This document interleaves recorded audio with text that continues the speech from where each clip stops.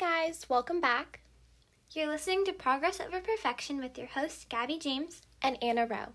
Today's episode is all about dreams versus goals. Before we begin, let's share some quotes. So the first quote is by Vincent van Gogh. It says, "Normality is a paved road.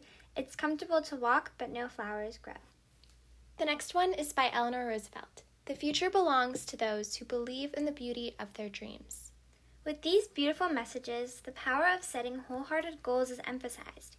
When you become all in about your visions for the future, things actually begin to take shape in your life. As so clearly highlighted by the quotes, setting attainable goals set on action with specific deadlines makes a wishful vision become tangible. Also, while dreams are free, goals come with a cost.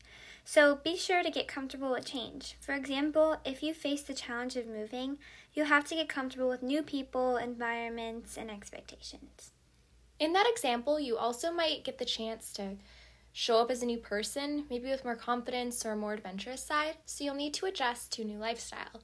Exactly. Goals require hard work and dreams are more of a floating vision. For example, say you want to travel somewhere. You'll have to set goals to buy an Airbnb, schedule adventures, and see different attractions. If you don't take any of these steps, it is simply just a dream.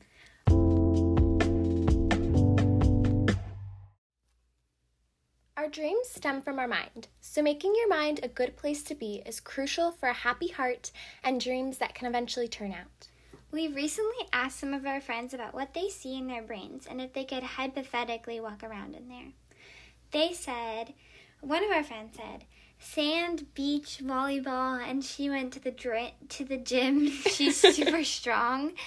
And another one of our friends said that she's thought of her mind as like a zoo because of like all the craziness that goes on in there and just like all like the zoo animals and stuff. Mm-hmm. But personally, I would think that I would see like an ocean and a lot of red blinking lights. I don't know why exactly, but yeah, I would see maybe some flower fields and a yoga mat on a platform with some chamomile tea sitting there. When I think of some of my dreams for the future, I definitely see an influence from past experiences. For example, I really want to travel the world.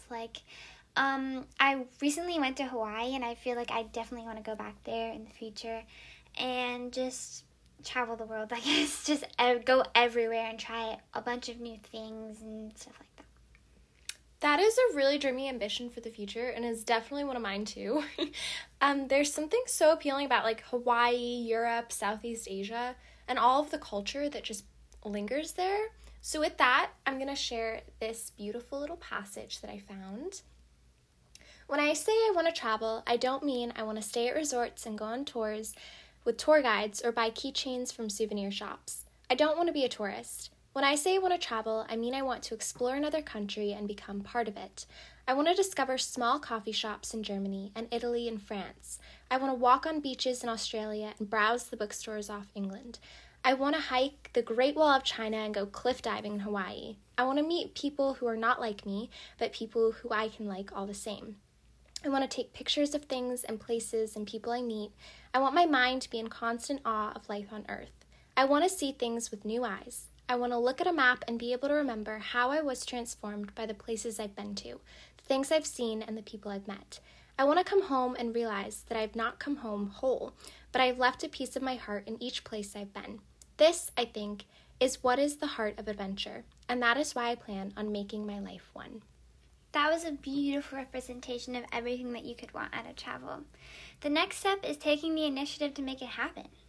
By setting realistic timelines, you can make your dreams for future careers, experiences, internships, education, and relationships come true. Thank you for listening. Bye.